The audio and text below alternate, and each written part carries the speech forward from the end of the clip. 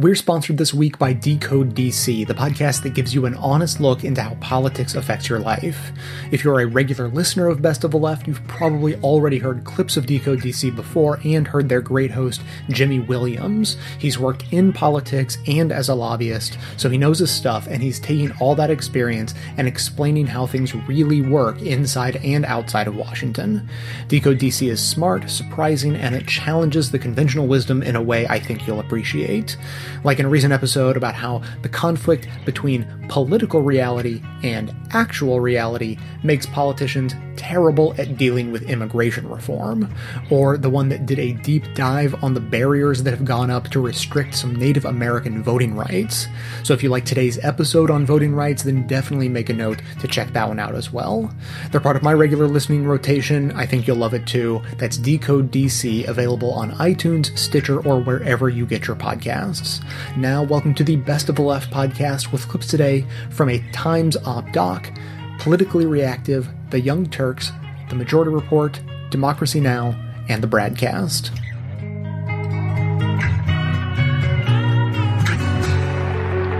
The vote is the most powerful instrument ever devised by man for breaking down injustice and destroying the terrible walls which imprison men because they're different from other men.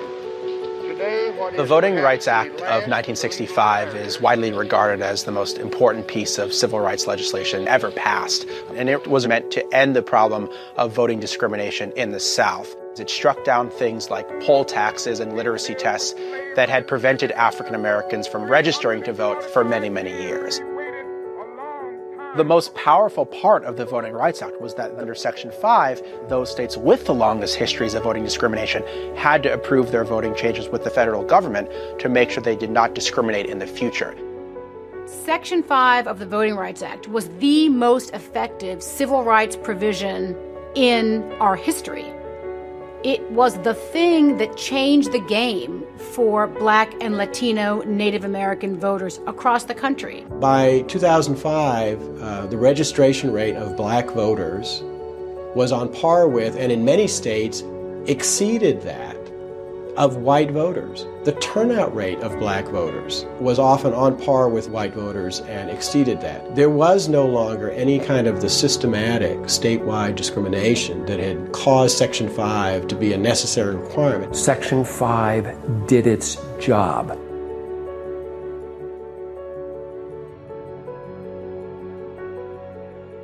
We'll hear argument first this morning in Case 1296, Shelby County versus Holder. I think the problem to which the Voting Rights Act was addressed is solved. You look at the registration, you look at the voting. That problem is solved on an absolute as well as a relative basis. So the reason Section 5 was created was because states were moving faster than litigation permitted to catch the new forms of discriminatory practices that were being developed. As the court struck down one form, the states would find another.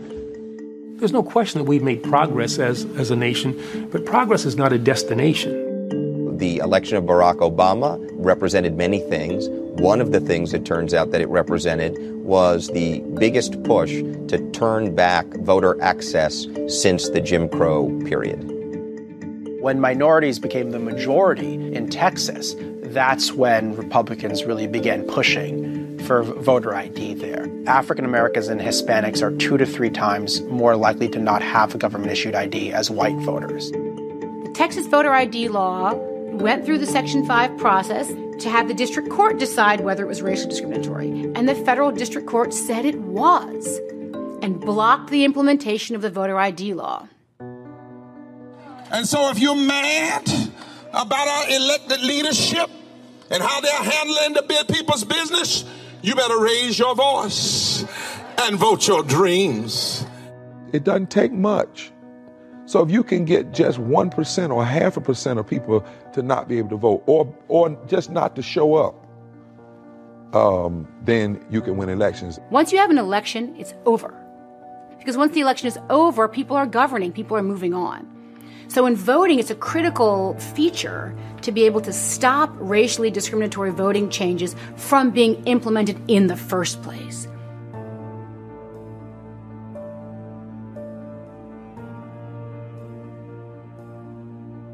I thought that there is a basis for the court to simply uphold the Voting Rights Act. The majority of the people in both the Civil Rights Division and the Solicitor General's office had a different view, that the court had taken the case with a purpose.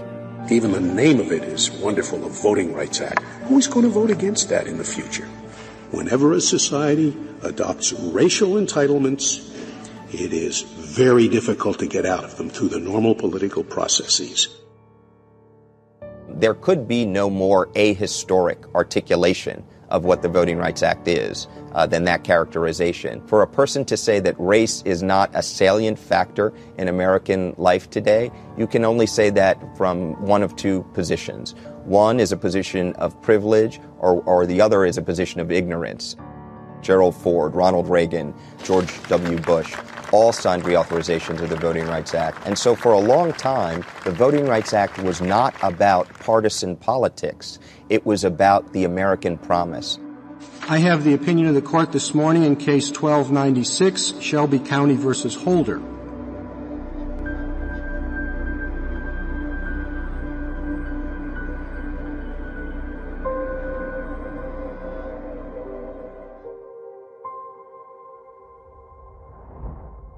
When that opinion came down, it was a very gratifying moment. Your race and your ethnicity should not be something that's used to help you in life or to harm you in life. That is what the vast majority of Americans believe. Within an hour of the Shelby County decision, Texas Attorney General Greg Abbott tweets that its state's voter ID law, which had been blocked under the Voting Rights Act, should go into effect. Now, a federal court has said it's racially discriminatory, but the provision of the law they used, poof, they implement the racially discriminatory law. A month after the Shelby County decision, North Carolina passes a sweeping rewrite of its election system. The state cuts back on early voting, it requires strict ID, it eliminates same-day voter registration, it eliminates pre-registration for 16 and 17-year-olds. They even eliminate Citizens Awareness Month, which is meant to encourage people to register to vote. As soon as there's not a racial discrimination check on the statute, they decide to pass a bill that includes tons of provisions that they themselves had negotiated away because they were concerned they wouldn't pass the Section 5 test. Today's decision apparently clears the way for several high-profile laws, including stricter voter ID requirements in Alabama, Mississippi, and Texas that drew objections. I never thought that I would see today when the United States Supreme Court would put a dagger in the heart of the Voting Rights Act of 1965. This is going to be the first presidential election in 50 years without the full protections of the Voting Rights Act. If the states that were covered by Section 5 make changes to their election procedures that harm minorities, voters can come together, form a plaintiff group, hire attorneys, and challenge that. That is how our legal system works. These lawsuits are very expensive, and the burden of proof is on those facing discrimination as opposed to the states that are doing the discriminating. And laws can only be challenged once they've been passed. So you're now faced with a situation where voters are facing discrimination and then laws are being challenged.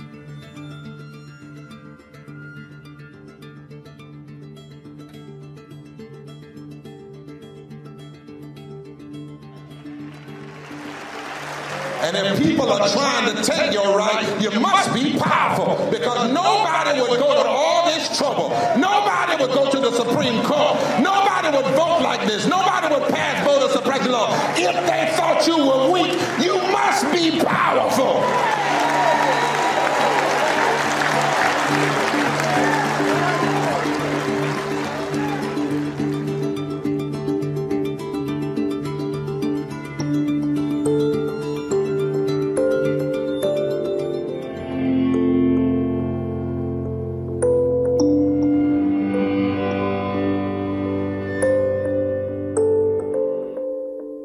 I'll be honest with you.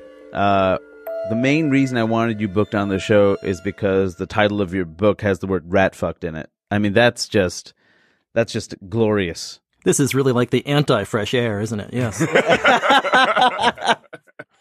But how did you pitch that title to the publisher? I would imagine the publisher might have been like, can we say rat effed? Can we say really, really bad?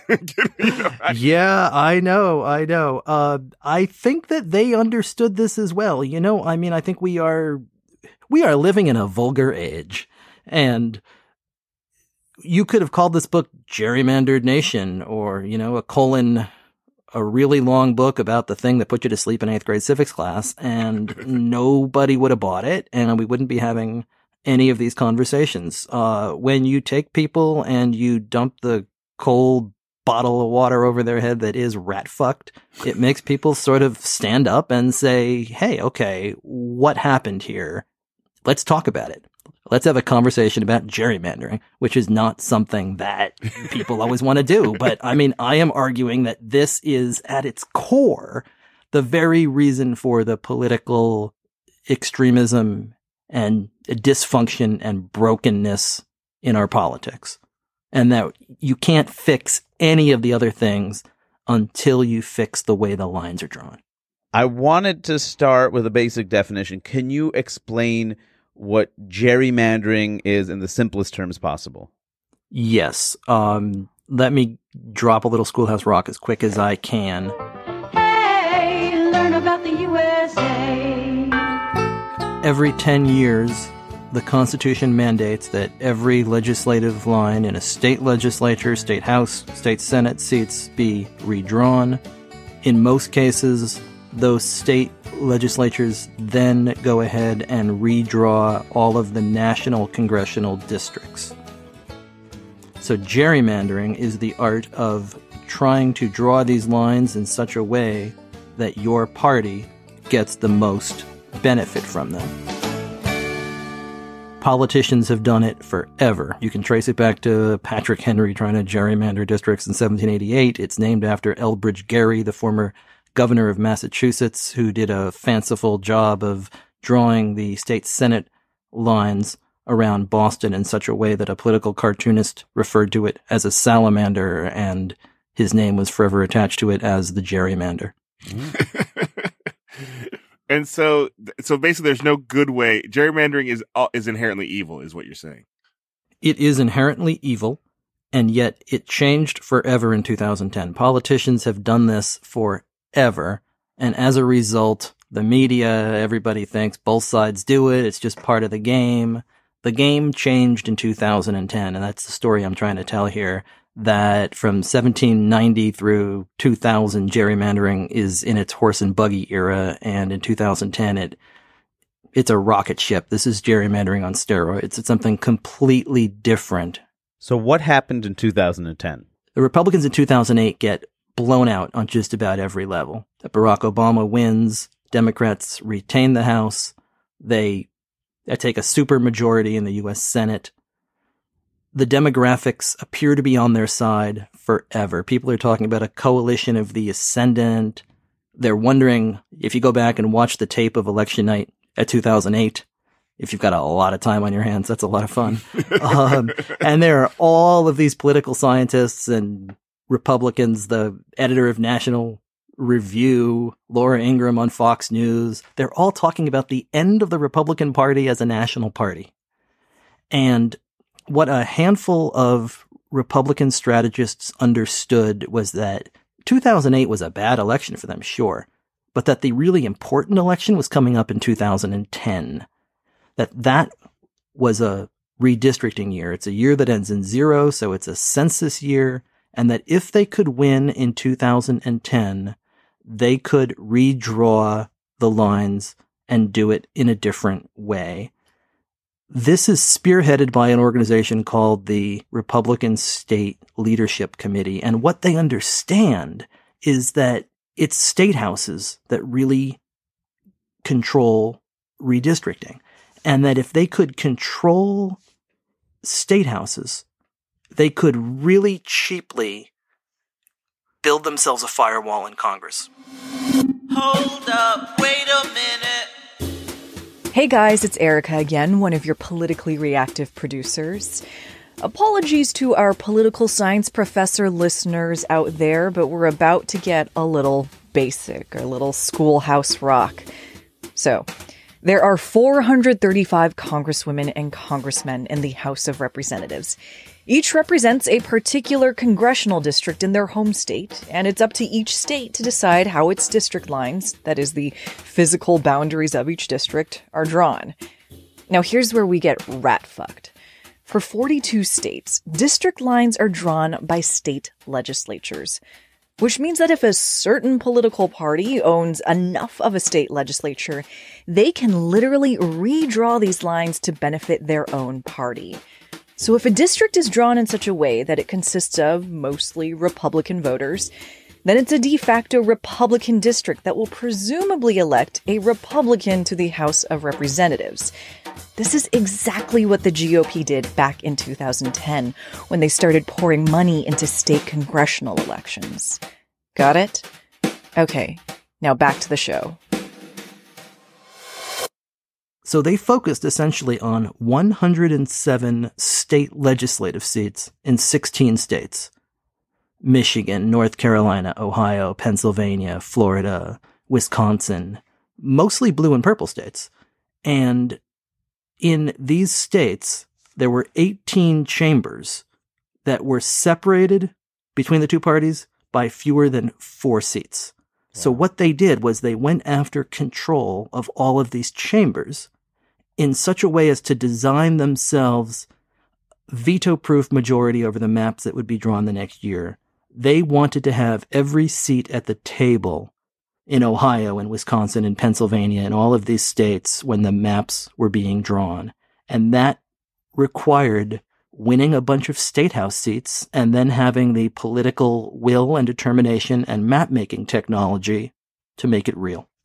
If I didn't know you better and I didn't know you had written for reputable publications like Salon, I feel like this is like one of those YouTube videos about false flags. Karl Rove announces this strategy. Karl Rove announces the plan in bright, flashing neon letters in the Wall Street Journal. I mean, not as reputable a publication as Salon, don't get me wrong. But, you know, I mean, in March of 2010, Karl Rove writes, the party that controls redistricting can control Congress. And he lays out exactly the towns they're going to go to. He's like, we're going to fight in Portsmouth, Ohio, in West Lafayette, Indiana, and in Round Rock, Texas, in Murraysville Township, Pennsylvania. I sound like Howard Dean here. Yeah, I was going to say that. I should give a scream. And then we're going to Washington, D.C. to take back the White House. Ah! But this is the plan. It's Rove announces it.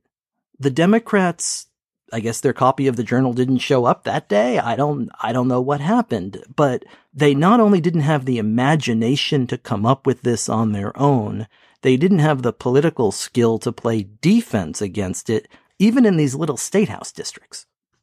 It's a massive and catastrophic strategic failure on behalf of the party, and it doomed President Obama's second term. Can you talk about again, it's that YouTube video again. Can you talk about the technology? Because you said a lot of this is based on the technology that was used. Is it sophisticated technology? Is it like fairly straightforward and the Democrats just didn't get it? I just don't think of the Republican Party and technology, which is why I'm a little surprised. Well, this is the amazing thing. I mean, the Democrats get all of the credit in 2008 for the way that they use social media to identify voters and to turn out new voters. And everybody says, well, Silicon Valley is all Democratic. The Republicans will never figure this out. This is a different kind of technology that the Republicans use in 2011. This is map-making technology. This is GPS. This is cartography. And it's the kind of thing that didn't exist in previous years. Even in 1990 and 2000, which are still years that we think about as being sort of part of the computer era in some way, they're still drawing maps on parchment paper. What the Republicans use in 2010 is a program called Maptitude.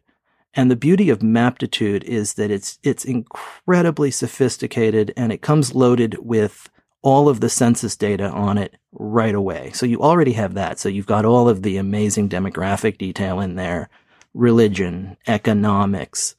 And then you add in all of the public record data sets that have become available by then, including all kinds of voting records. So you can add in voter turnout.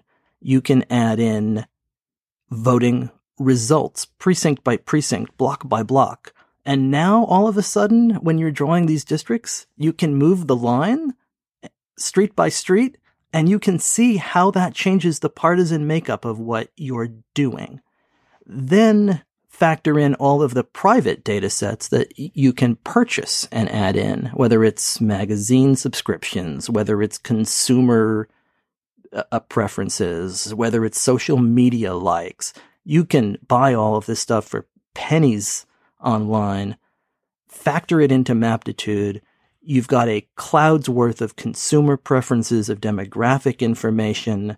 These districts look strange, and everybody likes to look at these districts and say, oh, that's really funny looking. It's a Rorschach test for something. It's a snowball running down a mountain. But there's a snowball's chance in hell that those lines aren't there precisely and exactly for a very real reason. I mean, I got out and drove them, and you can see it when you go street by street. The technology here is unbelievable, and it's been used to resegregate us. Segregation, separation, murderation, bad situation, confusion in a nation. That's what Babylon plan.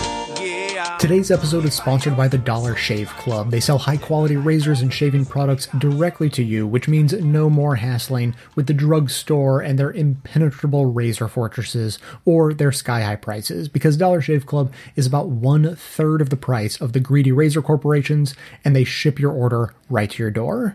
Dollar Shave Club is so confident in the quality of all their products that right now they are going to give you your first month for free when you join the club. Just go to dollarshaveclub.com/best and pick a razor that works for you from their lineup of amazing blades.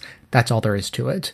If you want a first-class shave, choose their executive blade and combine it with their Dr. Carver's shave butter for the smoothest shave ever. Here is your chance to see for free why over 3 million members already love Dollar Shave Club. You only pay for shipping, and after that, it's just a few bucks a month. No long-term commitment, no hidden fees. There's no reason not to do it, so get yours at dollarshaveclub.com/best. That's dollarshaveclub.com/best. Segregation, separation, murderation, bad situation, confusion in a nation. That's what Babylon plan. Yeah. So they're going to have the debate. Now, guess what? Turns out they don't even the debates are completely corrupted by the two parties, right? Because it used to be the League of Women Voters, right, Malcolm? The League of Women Voters. Those were the ones who would run the debates. And so it was a third party that ran it, so you know it was equal and fair. And by the way, it favored the electorate becoming informed, which is not how they have it now. Although, interestingly, the League of Women Voters, the only reason the League of Women Voters was allowed to conduct the debates was because if the networks did it, they had to give equal time to the third party. They had to allow the third party, the non. But because the League of Women Voters was an independent organization, they could sponsor it. They could exclude the other candidates and just do the. And they still got rid of the League of Women. So here, and that wasn't good enough. Wasn't good enough. So the League of Women Voters sponsored presidential debates in 1976, Carter and Ford, 1980, Reagan and Carter. In 1984, Reagan and Mondale. And then this is from the League of Women Voters, by the way, all this information. The presidential debate train was working to deliver balanced, nonpartisan information to American voters. And then in 1987, that campaign train got hijacked. And here's a video that'll kind of tell you what happened. Let's play it. In early 1987, our site selection process and other planning already underway, the chairman of the two political parties announced plans to sponsor their own series of debates. They had set up a commission, they said, and they thanked the League for all we had done and urged us to step aside. We did not. Since their press conference that day, the League has argued that an organization set up by the political parties is not an appropriate sponsor for presidential debates. Representatives of the two campaigns came to us on September 28th, just 2 weeks before the debate, with an agreement we were told we had to sign. The agreement had been reached by the campaign chairman and it spelled out everything. Between themselves, the campaigns had determined what the television cameras could take pictures of. They had determined how they would select those who would pose questions to the candidates. They had determined that the press would be relegated to the last two rows of the hall. They had determined that they would pack the hall with their supporters. And they had determined the format. The campaign's agreement was a closed-door masterpiece. The agreement was a done deal, they told us. We were supposed to sign it and agree to all of its conditions. If we did not, we were told we would lose the debate. It's clear that the campaigns wanted the league's stamp of integrity on a shoddy product.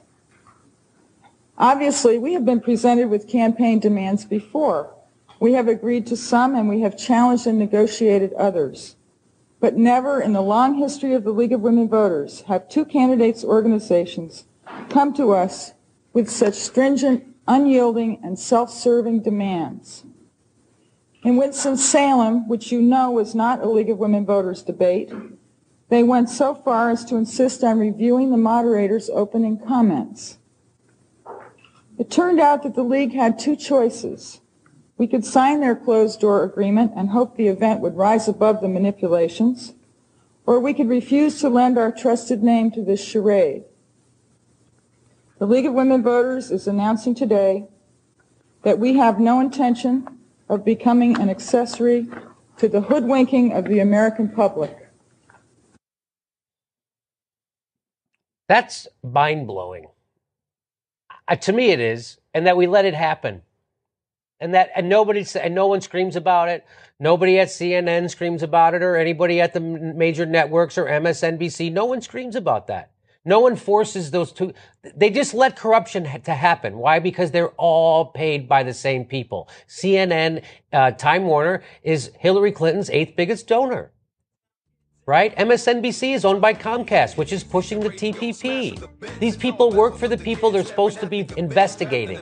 All those people at MSNBC work for the people they're supposed to be exposing. What madness is this? 1% stacking the chips, while the rest fight over which crack habit to pick. It's cash in the fist, glasses and grits, asses and tits, anything to make sure that the masses forget. Look at the monkey, why they slowly turn you to a junkie. You're hungry for tabloids while they eat your country. They even turn hip-hop to a sitcom. It's gone from protest music to lovesick chick song. The logic's cold. Human rights are bought and sold while they keep you just comfortable enough to not revolt. You feel free, you're not free. The reason is deep. They give you freedom of speech, but then they keep you asleep. They got shit, don't buy into it. You wanna see some get down, we do it like this. There's two, I guess, sides to this coin in terms of how they did this, in terms of the concept, the cracking and packing. Describe what those two are. Well, essentially, packing is when you try to stick as many Democratic votes as you can into one district. Cracking, on the other hand, is trying to divide the Democratic vote amongst as many districts as you can in a way that it is completely ineffectual. And then this is all done. I mean, obviously, people are not moving. It is all done by simply moving the lines of any given district. Yes. The political smarty pants set would like you to think that this is all the big sort, that we have sorted ourselves into these districts. If you simply look at the maps, and if you look at the math, you can see that that's not the case. The best example is Pennsylvania. In 2008, Barack Obama wins Pennsylvania. Democratic House candidates in Pennsylvania win about 100,000 more votes than Republican candidates. The exact same scenario plays out in 2012. Obama wins, and House Republican candidates get about 100,000 more votes. Except in 2008, that's enough to elect 12 Democrats to Congress. In 2012, that same margin elects 5. What happened in between there? It's not that people moved. Right. It's that the lines changed in 2010 and 2011. And Pennsylvania, I mean, is the most dramatic swing, isn't it? I think of all the states. I think Pennsylvania is especially dramatic because it is essentially a blue state. And Pennsylvania has 18 members of Congress. 13 of them are Republicans, and 12 of those 13 districts are drawn in such a way that they are more Republican than the rest of America. This is all about how you draw the lines. When you draw the lines, you make the rules. So let's talk about the other way, which is through the courts. What's the efficiency gap? The efficiency gap essentially is the difference between wasted votes, that is, votes that have been cracked or packed in such a way that they do not have a fair representation in the final results, divided by the total votes. So essentially, the efficiency gap tries to measure the undeserved share of seats that a party wins, the proportion of seats that a party would not have received if the lines weren't drawn in such a way as to go out and waste them. This is central to a case. Let me just explicate this for people. So in that scenario that we talked about, where you had the 6 districts and they were all 50-50, and now you've got 4 districts that Republicans win by 10%, and 2 districts where Democrats win by 40 or 50% each. The difference, the delta between the 10% and the 40 or 50%, you take that and then you divide it by the total number of votes that all those 6 districts represent. And that gives you a number, which is a metric. And it's not arbitrary. I mean, we can see how it's developed, but it's a metric as to weigh the disparity between what's happening in the Republican winning district and the Democratic winning district. That is a much better way of explaining it in the convoluted way in which I just did. Yes, thank you. So that is important, that people have figured out how to calculate that number, because why? Well, because the Supreme Court has never weighed in and said that a partisan gerrymander is a bad thing. The last time a case reached the Supreme Court, it's the Veith case out of Pennsylvania in the 2000s, in which a bunch of Democrats in Pennsylvania were frustrated by the way district lines were drawn and sued and said that their votes didn't count because of partisan gerrymandering. The court, in a 5-4 decision, said no to them. And Justice Kennedy, though, while siding with the 5 who threw the case out, said that he was open to a standard on partisan gerrymandering if someone could show him one that actually worked. I guess it's funny that the Supreme Court over the years has said that they can't define pornography, but they know it when they see it. When they see it. The partisan gerrymandering, on the other hand, they don't know it. You need a quotient when they see it. You have to have a mathematical formula for that. So that set a bunch of political scientists and stats nerds and law professors off to try to find the formula that would be aimed straight at Justice Kennedy, trying to give him a justiciable standard to show objectively when partisan gerrymandering was at work. And that's what the efficiency gap is trying to do. And if this case can reach the Supreme Court, there is the possibility that the court could institute a standard that would stop all of this gamesmanship. Where is that case now, as it's working its way through the legal bloodstream? It has just come through the Wisconsin Court of Appeals circuit, so it is headed towards the court. Just admit that you're wrong, and I'll give back what I borrowed. Now, I think I've made my feelings about consumerism pretty clear on this show over the years. In short, I hope you will consume responsibly, if at all. So it's rare that I find a retail shopping website that I'm willing to have as a sponsor. But when it comes to consuming responsibly, The Grommet is an online shop that's been built from the ground up to help you shop your values. That's even literally what they call it. They currently have 10 Shop Your Values categories, including Made in the USA, Independent Maker, Social Enterprises, Philanthropy, and maybe my favorite, Made for a Lifetime. If you hate the idea of planned obsolescence, the next time your made-to-break item breaks on you, look to replace it in the Grommet's Made for a Lifetime category and only buy it once ever again. And look, I get it. The holidays are coming up, and for many, doing a little extra consumption this time of year is basically compulsory.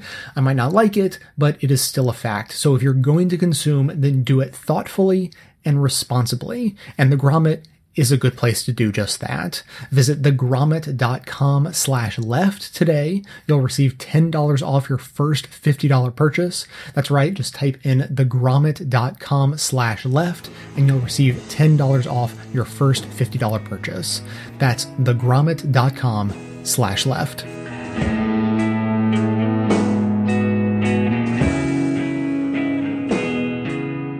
This is George Farah, the founder and executive director of Open Debates, speaking on Democracy Now! About how the Democrats and Republicans took control of the debate process. The League of Women Voters ran the presidential debate process from 1976 until 1984, and they were a very courageous and genuinely independent, nonpartisan sponsor. And whenever the candidates attempted to manipulate the presidential debates behind closed doors, either to exclude a viable independent candidate or to sanitize the formats, the League had the courage to challenge the Republican Democratic nominees and, if necessary, go public. In 1980, independent candidate John B. Anderson was polling about 12% in the polls. The League insisted that Anderson be allowed to participate because the vast majority of the American people wanted to see him. But President Jimmy Carter, refused to debate him. The League went forward anyway and held a presidential debate with an empty chair, showing that Jimmy Carter wasn't going to show up. 4 years later, when the Republican Democratic nominees tried to get rid of difficult questions by vetoing 80 of the moderators that they had proposed to host the debates, the League said this is unacceptable. They held a press conference and attacked the campaigns for trying to get rid of difficult questions. And lastly, in 1988 was the first attempt by the Republican and Democratic campaigns to negotiate a detailed contract. It was tame by comparison, a mere 12 pages. It talked about who could be in the audience and how the format would be structured. But the League found that kind of lack of transparency and that kind of candidate control to be fundamentally outrageous and antithetical to our democratic process. They released the contract and stated they refused to be an accessory to the hoodwinking of the American people and refused to implement it. And today, what do we have? We have a private corporation that was created by the Republican Democratic parties called the Commission on Presidential Debates. It seized control of the presidential debates precisely because the League was independent, precisely because this women's organization had the guts to stand up to the candidates that the major party candidates had nominated. That's George Farah, the founder and executive director of Open Debates. For more on the Commission on Presidential Debates, who's excluded from the first presidential debate of 2016, we're joined by someone who's been through this before. Yes, 4-time presidential candidate Ralph Nader, longtime consumer advocate and corporate critic, has a new book out, Breaking Through Power. It's Easier Than We Think. He is speaking today here in New York. Ralph, talk about this decision that just came down. No third-party candidates in the first debate. You know this well. Well, corporations are deciding who debates, when they debate, who asks the questions. So in the primaries, you had major corporations decide who gets on, who doesn't. They excluded, for example, the former head of the IRS, Mr. Iverson, former deputy of Immigration Service, the only man who had any experience in the federal government because he didn't have a super PAC sponsoring him.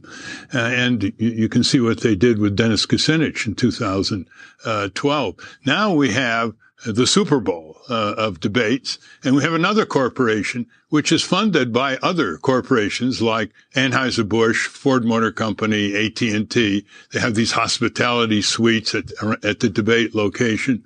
And this is controlled by the two-party tyranny that doesn't want any competition, doesn't want voices that represent majoritarian directions in this country, like living wage, full Medicare for all, crack down on corporate crime, pulling back on empire, civil liberties advance instead of the Patriot Act. All of these are represented by our third parties, which cannot reach tens of millions of people. You see, it's basically a terminal exclusion, because you can go and speak to the biggest crowds of all. I filled Madison Square Garden, the Boston Garden, the Target Center. I reached less than 2% of the people I could have reached had I been on one debate. And the polls again and again showed that a majority of the people want more people on that stage. They don't just want the Republican and Democratic Party going through basically parallel news conferences. They're not really debates. For a fake Chinese rubber plant and a fake plastic girl.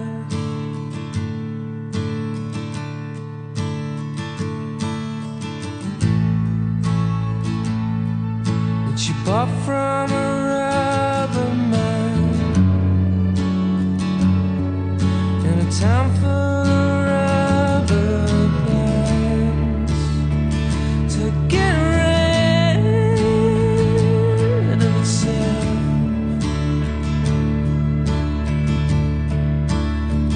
The ways around.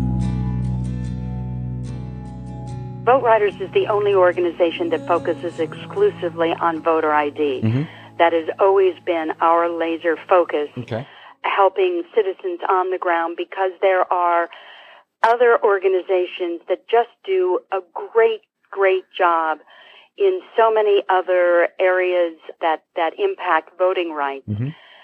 But in early 2011, I could just see that that there would be a tsunami of voter ID laws heading our way. Mm-hmm. And I knew from all of my past work in voter integrity and voter protection that none of the existing organizations were set up to actually help citizens until and unless any of these laws were overturned or mitigated. So that is what we do. Good. And with regard to Kansas,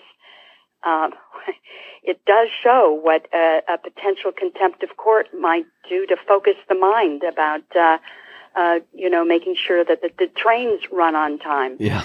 So it is great that these Kansas voters now are going to be able to vote and vote on a regular ballot. But importantly, in all these states, is actually letting people know. You know, it's as the Fifth Circuit, as you mentioned earlier, in their ruling with regard to the Texas voter ID law, Mm-hmm. put it, the state is obligated to educate voters about the new leniency in the voter ID law, in quote, in a meaningful way.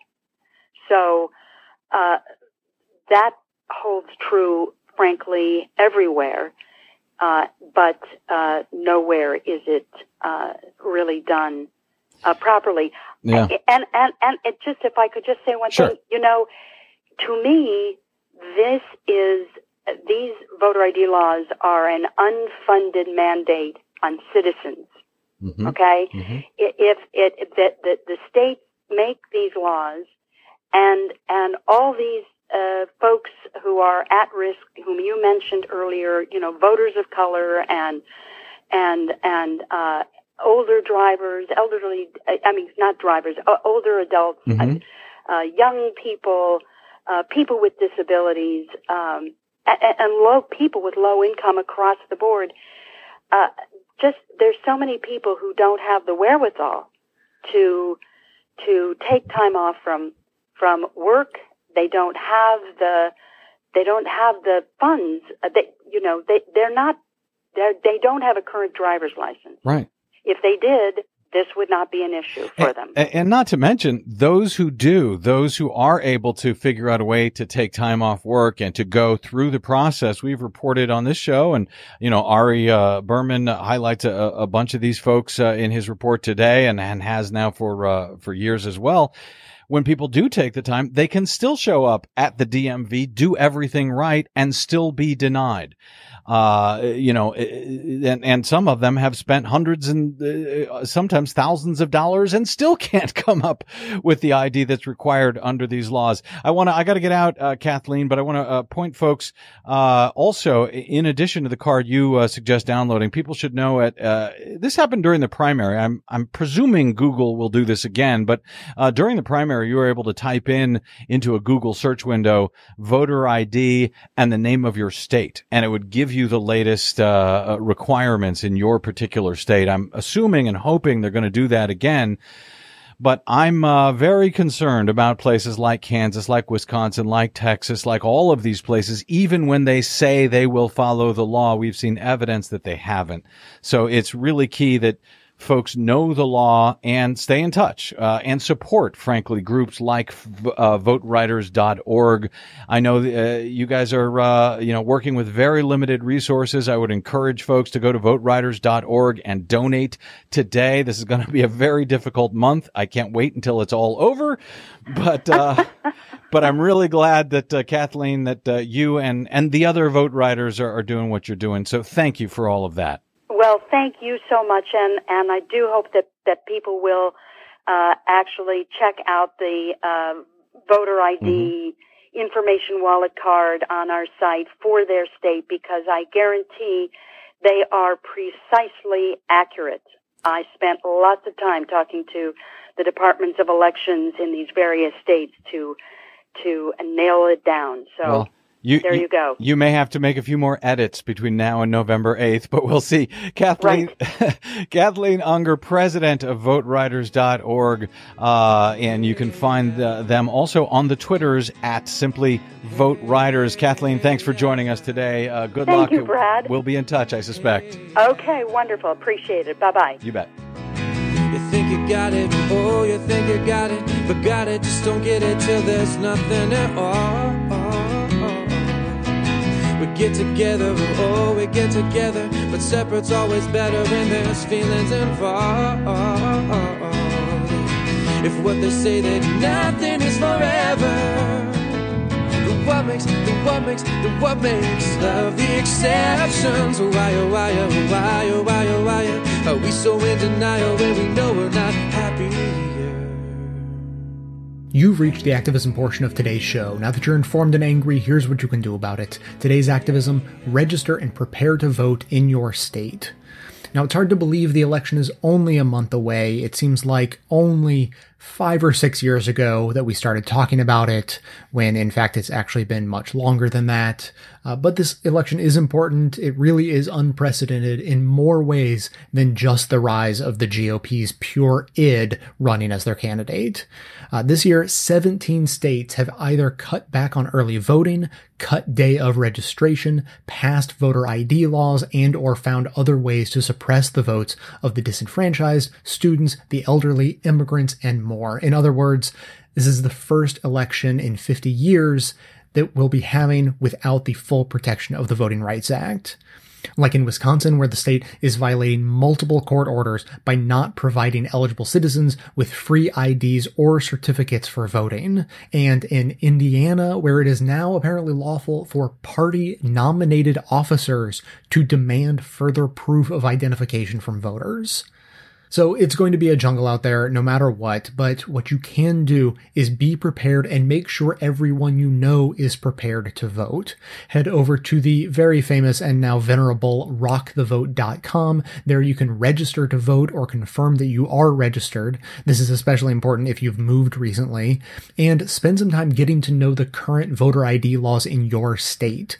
Rock the Vote has actually partnered with Vote Writers, the organization we just heard about in the last clip, to provide accurate accurate and detailed information about each state's current voter ID laws. So you can find those details at rockthevote.com, or you can go directly to voteriders.org. And remember, if you run into any problems while registering or voting in your state, call Election Protection at 866-OUR-VOTE. That's 866-687-8683, or go to 866-OURVOTE.org to report the incident. When it comes to voter suppression, we cannot afford to be complacent in the off-season, so make voting accessibility and restoring our democracy part of your theory of change going forward by getting involved in the long term with organizations like Vote Riders, Democracy Awakening, the ACLU, the Brennan Center for Justice, Project Vote, the Legal Defense Fund, and other organizations all fighting to restore the Voting Rights Act and make sure everyone has a voice at the ballot. The segment notes include all of the links to this information as well as additional resources, and as always, this and every activism segment we produce is archived and organized under the Activism tab at bestoftheleft.com. So if making sure everyone can cast their ballot this November is important to you, then be sure to hit the share buttons to spread the word about registering and preparing to vote in your state via social media so that others in your network can take action too.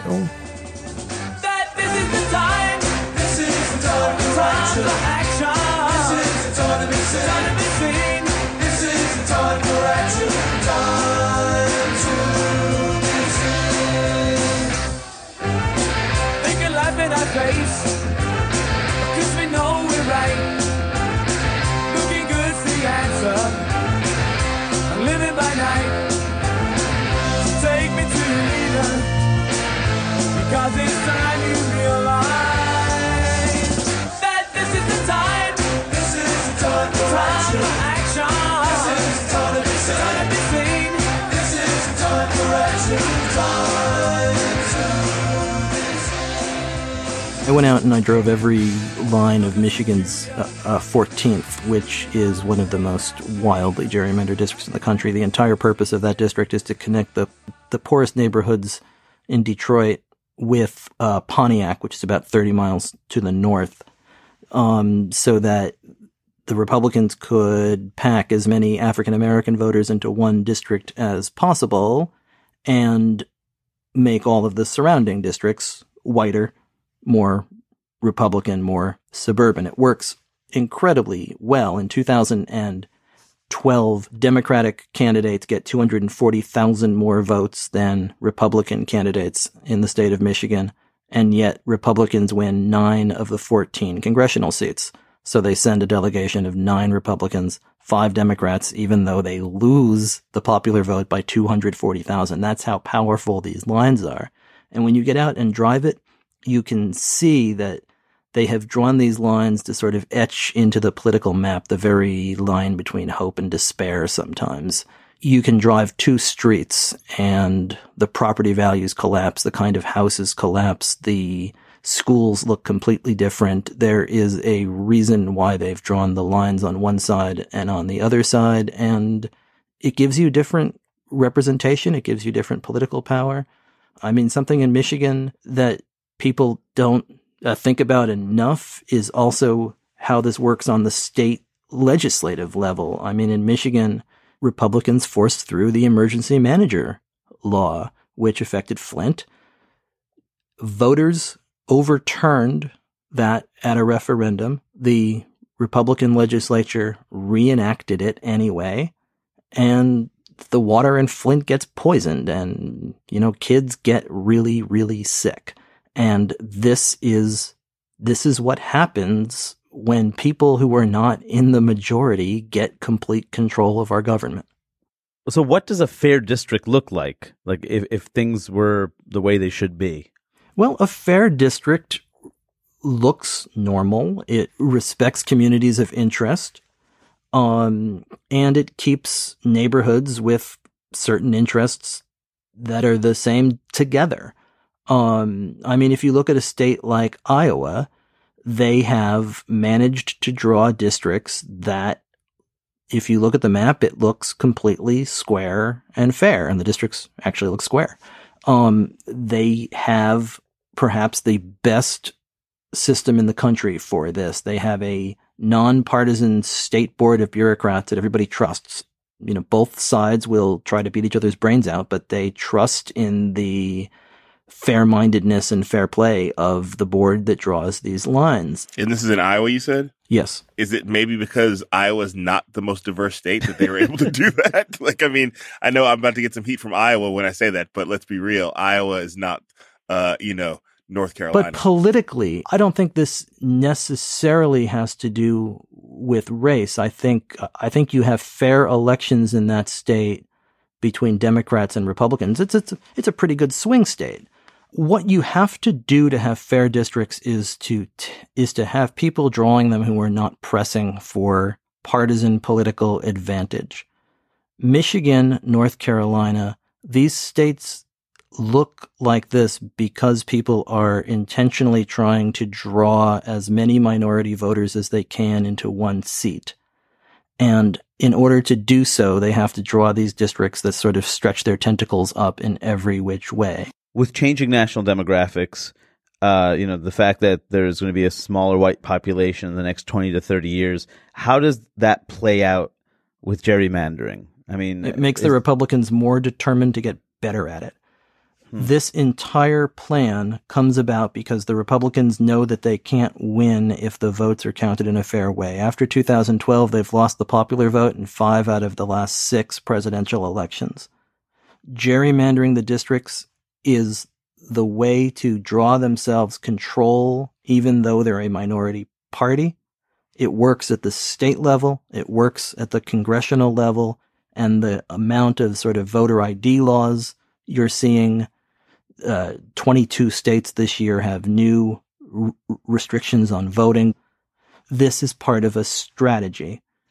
And 20 of those 22 states are controlled entirely by Republicans. So it's one side that is forcing through laws about voter ID and voter fraud and early voting and reducing the number of polling stations and changing the absentee rules. This is what you do when you are in the minority. You try to change the rules of the game.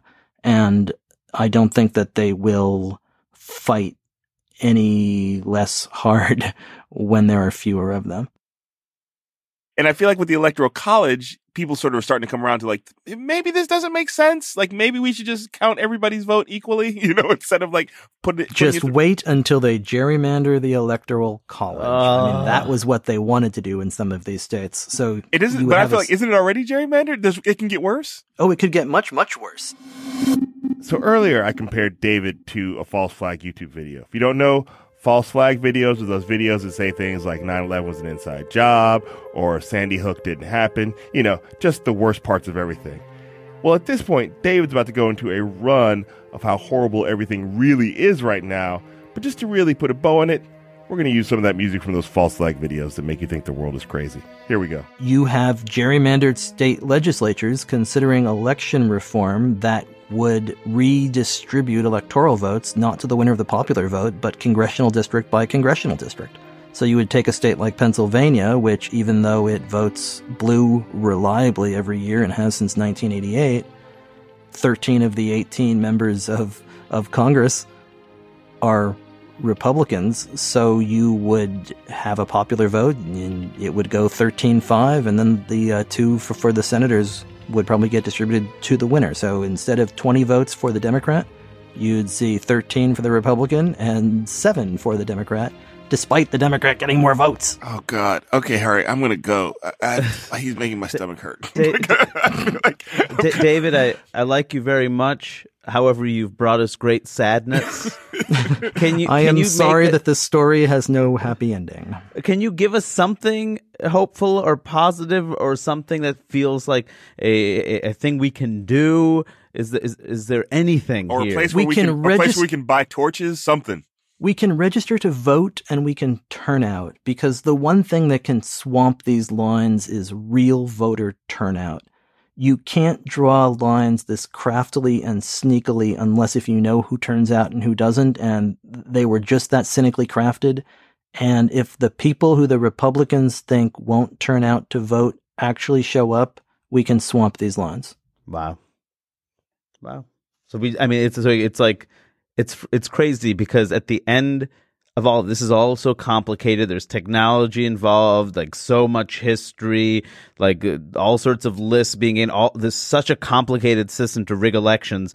And you're telling me the answer to all of this is voting. It all comes back to Schoolhouse Rock in the end. That's I'm so glad you brought it all around, because I was starting to I was gonna go to the Golden Gate Bridge and just look into the water and see how inviting it looked. But thanks for bringing it all around.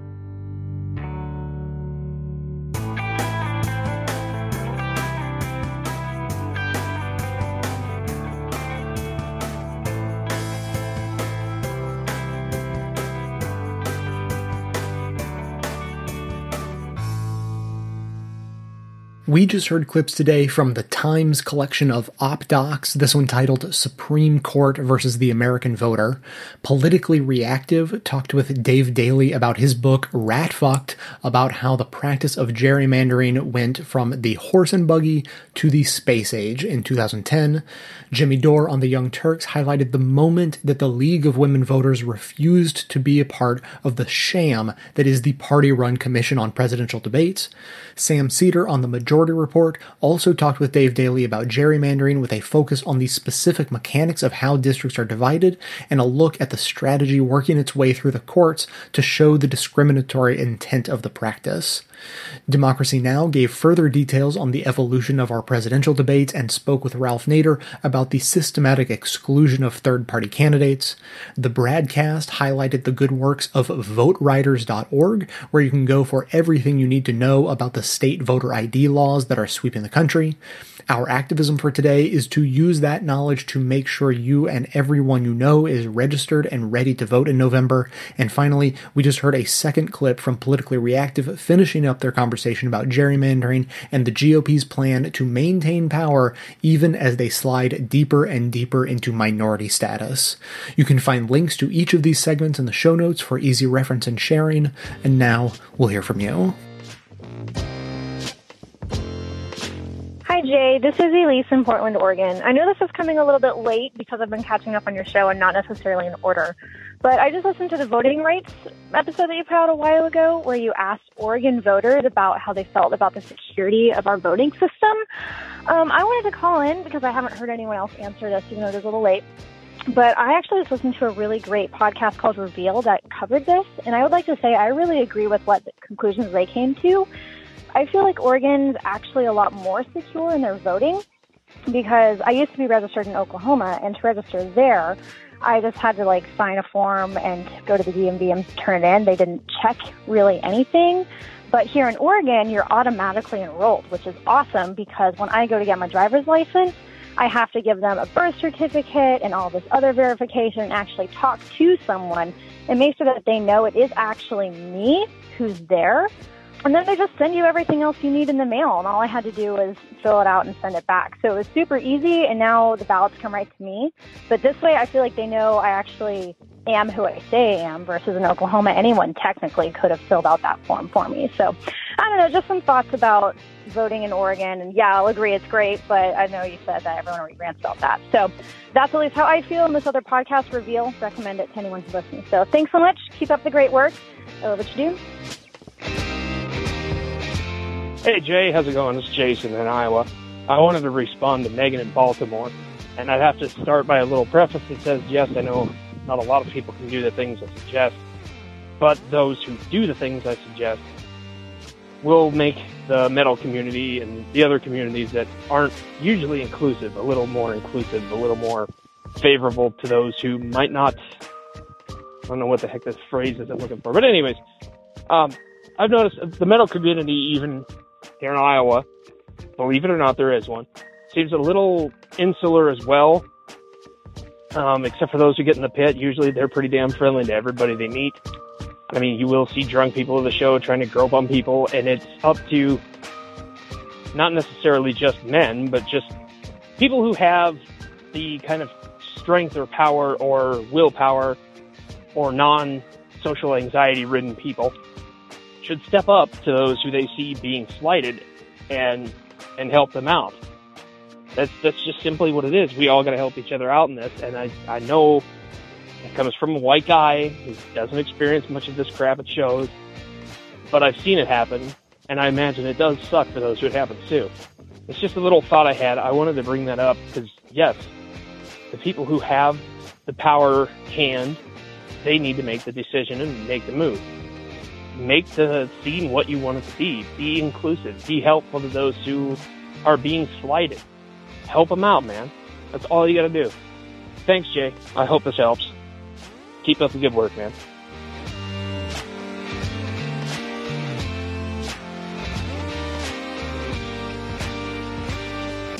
Thanks for listening, everyone. Thanks to the volunteers who help gather clips to make this show possible. Thanks to Amanda Hoffman for all of her work on our social media outlets and activism segments. And thanks to all those who called into the voicemail line. If you'd like to leave a comment or question of your own to be played on the show, simply record a message at 202-999-3991. Quick update on the summer fundraiser, just to let you know that if you became a member and donated to my climate ride a few months ago. If you signed up in July, your t-shirt and hoodie orders have begun going out. So keep an eye out for those. They should be arriving soon. Secondly, today, I thought I would talk about the thing that made me most angry while making today's show. I feel like there's some potential there for a recurring segment. What made Jay most angry when making today's show? And it's actually something I heard in a clip that I did not have room to play in today's show. It'll probably go in another episode about voting rights and gerrymandering. And it's just this clip from a Republican strategist who was interviewed talking about the role he played in the 2010 takeover, the gerrymandering, the whole thing. He was involved in it. And I'll just paraphrase for you. He said something essentially like, the rules apply equally to both sides. So no, I don't feel any guilt whatsoever in winning. And that, of all the things we just heard in today's show, of all the things that are messed up, of all the corruption and the just tearing down of democracy, that clip, I think, is what made me most angry, because it's a game to him. And to so many people working in politics, or people who even just care about politics, people who just follow the news, to so many people, it's a game. Like, they kind of care, but on the other hand, they really just want their team to win. And that line gets so blurred. And I've never understood that. I just cannot play that game, refuse to even pretend it is a game. Politics is not a game. That Republican strategist is not on a team. I am not on a team. You are not on a team. That is not how any of this works. And I just implore everyone to separate yourself as far as you can from that pervasive mentality. It is so destructive, which actually brings me to my next thought, which is something I'm very excited to say that Bill Moyers is back. I didn't know he had a show on PBS for a while, and then it just sort of disappeared and the podcast stopped updating, and I didn't know what happened to him. And I figured maybe he finally retired for the last time. I was very sad about that. I think I've said on the show before that Bill Moyers is who I would pick to adopt as my grandfather if I could. Like, I just want to sit at his feet and listen to him tell stories about the power of myths and the danger of money in politics. So the good news is, it turns out he's producing a podcast right now, because I don't think he'll ever stop until he passes away, which I assume will never happen, because he's been around forever, and that'll probably just continue. So anyway, I found recently Bill Moyers' new podcast called Bill Moyers in Conversation. Go get it right now. Every episode is fantastic. And I just listened to an episode about our caveman brain and how it affects our perception of politics. So getting back to the idea of treating politics like a game, our caveman brain kicks in and does all kinds of terrible things to us when we start engaging in politics. And the one that is ringing in my ear is when we decide who we're going to support, what politician we're going to support, once we've made that decision, it is all too easy for us to then feel this irresistible instinct to defend everything that politician does, or at the very least, to spin everything they do or say in the most positive possible light. And that's not for nefarious reasons. That's not because we genuinely consciously think that that's what we're doing. What it actually is self-preservation. It's our perspective on ourself and our own decisions. And it's because we've decided to support someone that we then think, I have to defend them, because I'm not just defending them, I'm defending myself. I'm defending my own decision to support them. And if anything comes to light that shows that maybe I didn't make the right decision, or maybe my decision is more complicated and the person I'm supporting is not 100% deserving of that support, that's a cognitive dissonance we do not like to sit with. And so instead, we just spin it. We spin every piece of news we hear to think that the opposition is the worst and the people we're supporting are the best, or at least the best we could possibly hope for, or the best possible light, and so forth. And so those two things, the feeling like we're on a team, treating the whole thing like a game, that drives me absolutely up the wall. And then I think that goes right hand in hand with the way we allow ourselves to get sucked into this world of our caveman brain that really doesn't think too straight, but allows us to focus more on self-preservation than truth. Unfortunately, is so often what it comes down to. So that's what I've been thinking about recently. Again, I highly recommend you go check out that Bill Moyers podcast and check out the episode about the caveman brain. I certainly intend on pulling some clips out of that for future episodes of Best of the Left, but the whole thing and everything Bill Moyers has ever done is fantastic. Go and watch and read everything he's ever done or said.